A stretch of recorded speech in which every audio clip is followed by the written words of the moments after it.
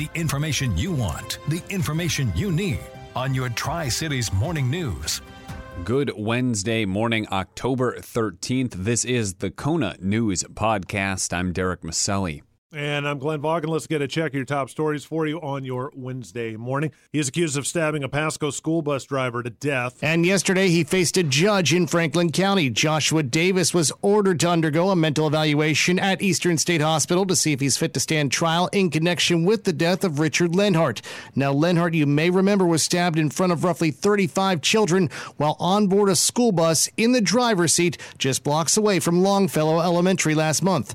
Davis is due back in court next month. Greg Neft, News Radio 610 KONA. This would be a first. Workers at Fred Meyer in Richland could vote to join UFCW Local 1439. That's the first time in Eastern Washington, anyway, that there would be unionization of a grocery store via an election. This only for the Richland location, though. Kennewick workers, may make that decision in the future, but for right now, it's the Richland workers that decided to file for an election.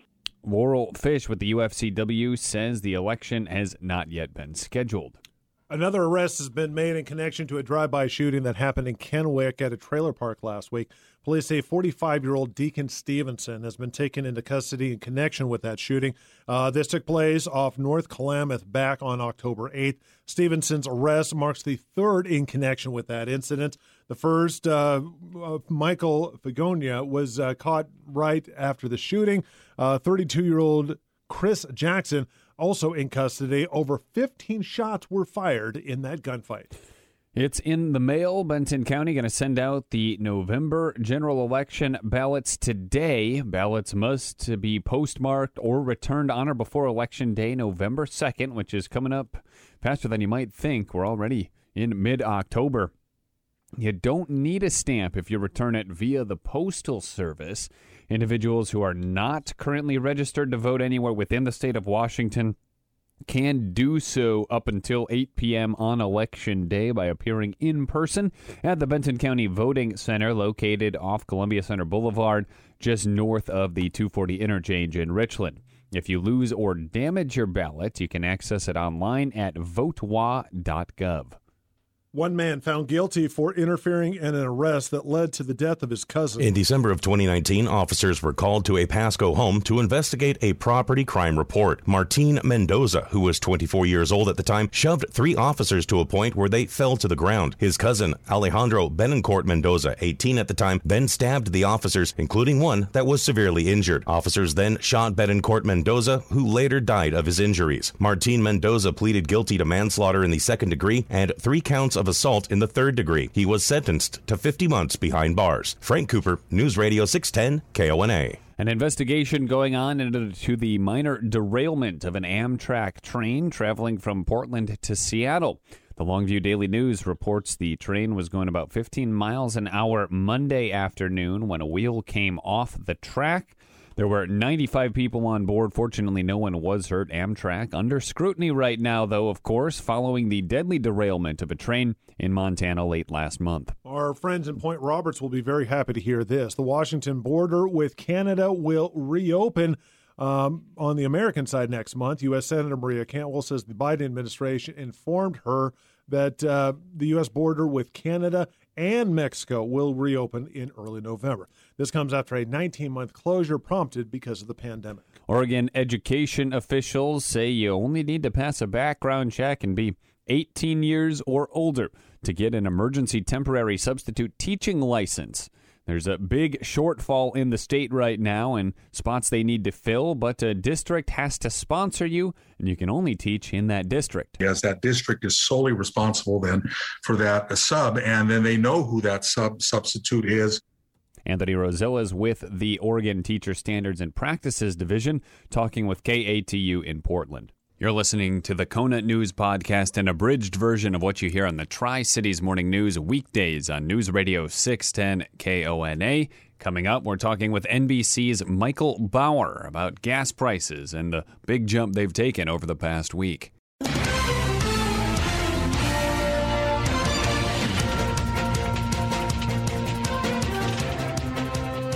Welcome back to the KONA News Podcast, a condensed version of what you hear on the Tri-Cities Morning News Monday through Friday here on News Radio 610 KONA. He's Derek Maselli. I'm Glenn Vogel. Let's head out to the legendscasino.com hotline and say good morning to NBC's Michael Bauer.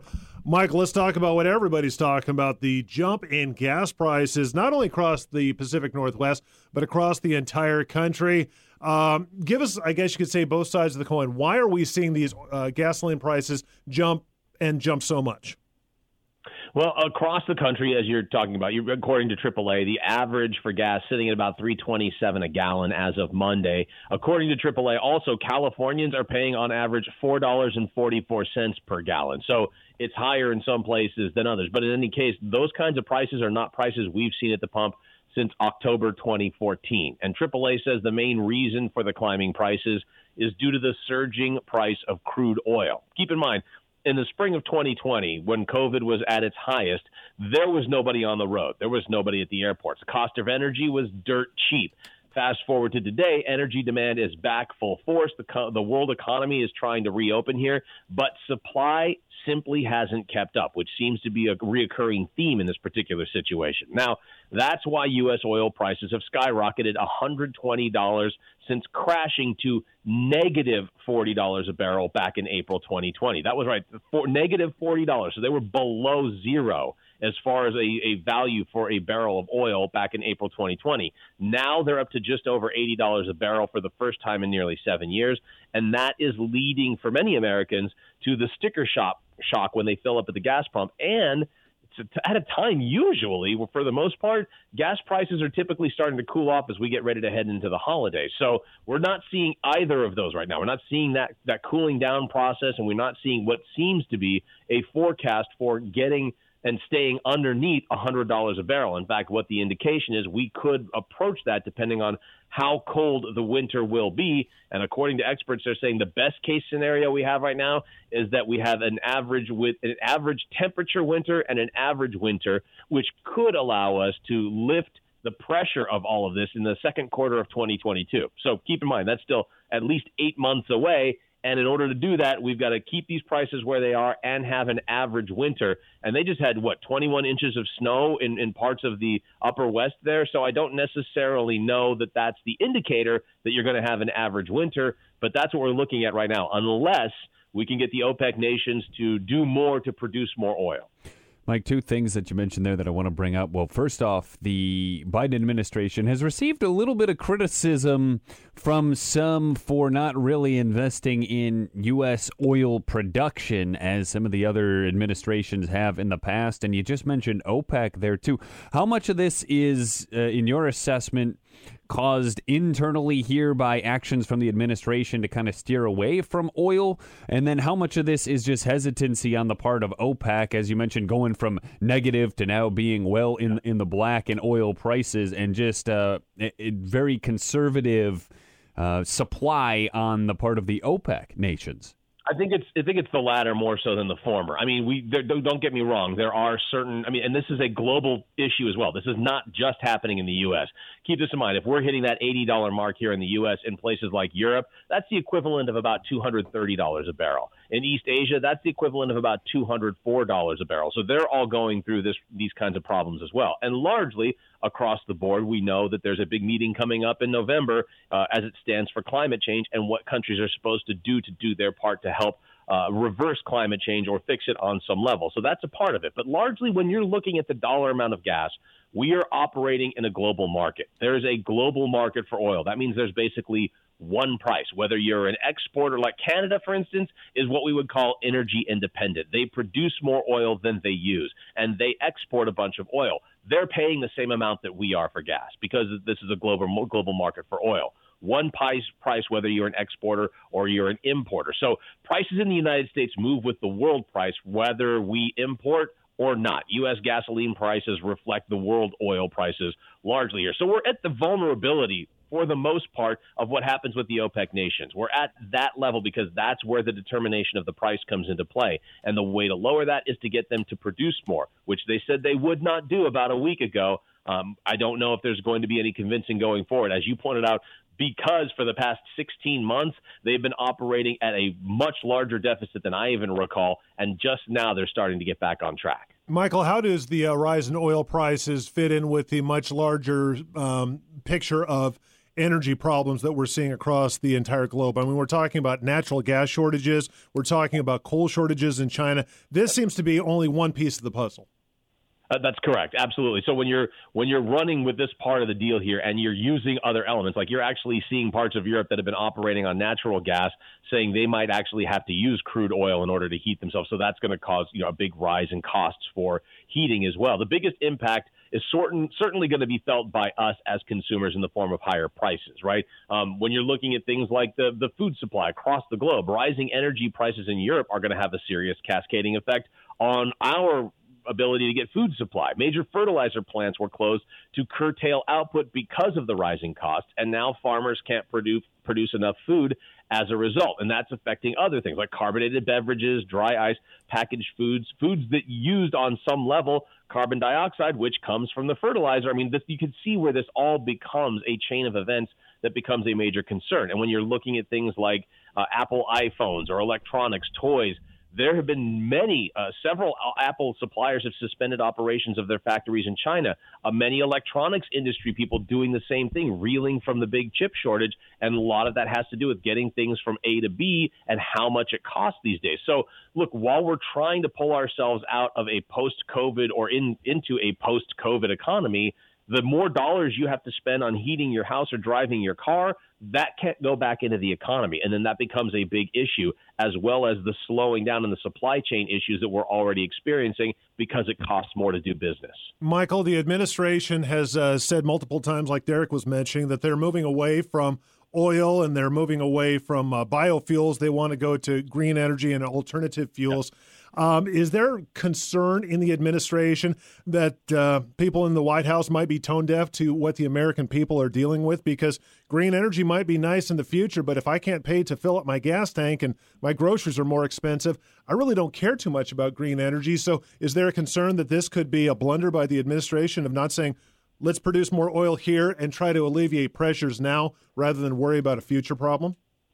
Well, again, and I think that all of those things are very much a concern for the administration right now. But again, at the end of the day, whether you produce more oil in the United States or not, you're still going to have the same oil prices. As long as you cannot get into and deal with the OPEC nations to lower that, you're kind of stuck at this point. So the other alternative is to have some of the greener, more reusable energies or battery-operated vehicles. I've had that discussion with my wife here over the past couple of weeks, because the one thing that is really going to help when it comes to lowering that price of oil is not using that oil. That's how you get those prices down.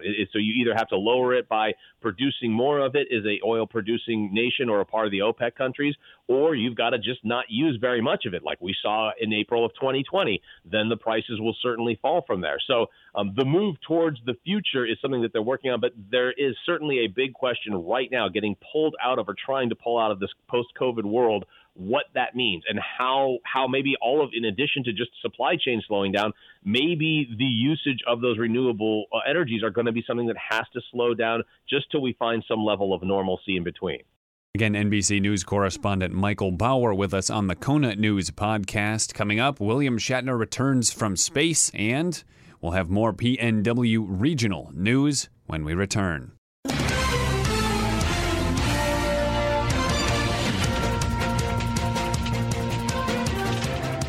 KONA News podcast continuing now with some national headlines. Texas Governor Greg Abbott getting some pushback over his ban on COVID vaccine mandates. ABC's Jim Ryan says Abbott's executive order conflicts with rules coming out of D.C. Governor Greg Abbott intends to fine private businesses $1,000 if they require employees or customers to present proof of vaccination. At the White House, Jen Psaki says, our intention is to implement these requirements across the country, including in the states where there are attempts to oppose them. Abbott calls that Washington bullying. The Dallas Regional Chamber says COVID vaccines and testing are the only way out of the pandemic. Jim Ryan, ABC News, Dallas. President Biden meeting with industry leaders and shipping representatives to talk about snags in the global supply chain and how that's affected prices and delivery times for Americans. ABC News Chief White House correspondent Cecilia Vega says representatives from Walmart, FedEx, UPS, and officials from the ports of Los Angeles and Long Beach expected to commit to working around the clock to help ease the bottleneck. This has been a big concern for this White House for a while now, so much so that they appointed a bottleneck czar back in August. But the Treasury Secretary there, this is a big deal. She says you want to be prepared for potential isolated shortages, but she is warning consumers not to panic, that there is an ample supply of goods come the holiday season.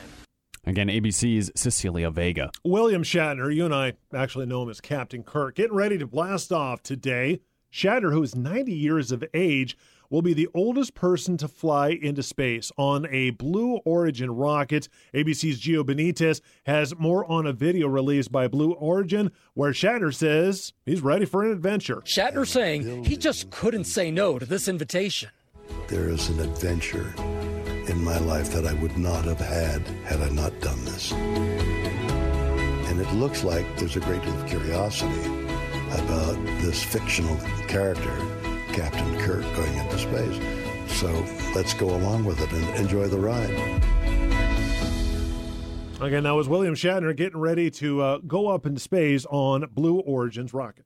The U.S. investigating reported cases of what's called Havana syndrome in Colombia now, ahead of Secretary of State Tom Blinken's visit. ABC with more from the Foreign Desk. A source familiar with the cases confirmed to ABC News that a few U.S. personnel at the embassy in Bogota, Colombia, have reported symptoms consistent with Havana syndrome.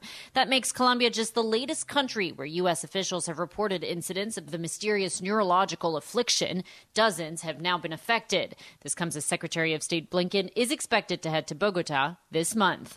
Inez de la Cuetara, ABC News, at the Foreign Desk. A Halloween tradition in Wenatchee, and fun for all, especially for your fine furry friends. The Family Pet Parade is scheduled for October 30th. The Rotary Club of Wenatchee Sunrise says the parade will march through the outdoor farmers market at Pybus, and that gets underway at 10:30 a.m. We encourage pet owners and their pets to dress up in costumes and participate. We will have giveaways and human treats and dog treats, and we'll be setting up like a little harvest photo booth that you can take selfies with your pet. Jackie Rector says the parade is free, but they will collect donations for the Wenatchee Valley Humane Society. A massive landslide in Yakima County slowing its roll. The Yakima Herald reports the 20-acre Rattlesnake Ridge landslide near Union Gap now moving less than 2 inches per week. That's according to the latest measurements taken in August. The landslide, first discovered in 2017. Last year, it was moving at about 2 to 3 inches per week. No matter where you call, come October 24th, you're going to need to dial all 10 digits. This change to dialing is happening as sort of a first step to making sure that a nationwide change will be able to happen where folks can dial 988 to reach the National Suicide Prevention Hotline. Even if, says Emily Brown, the Washington State Utilities and Transportation Commission, it's a local call in the 509. The reason, phone systems need to be ready for that new 988 hotline. A new report from the Oregon Department of Agriculture showing greenhouse and nursery products were the most valuable industries last year, bringing in $1.1 billion. Cattle was the second at $587 million, and hay third at $569 million. Nursery products surged for the second year in a row, meanwhile, because more people were staying home gardening and landscaping. Cherries increased 78%, and hazelnut sales went up 24%. Oregon actually grows nearly all of the hazelnuts produced in the United States. Oregon has set a new daily record for COVID-19 deaths, with 82 new deaths reported on Tuesday. The Oregon Health Authority specifying, though, those occurred over several days.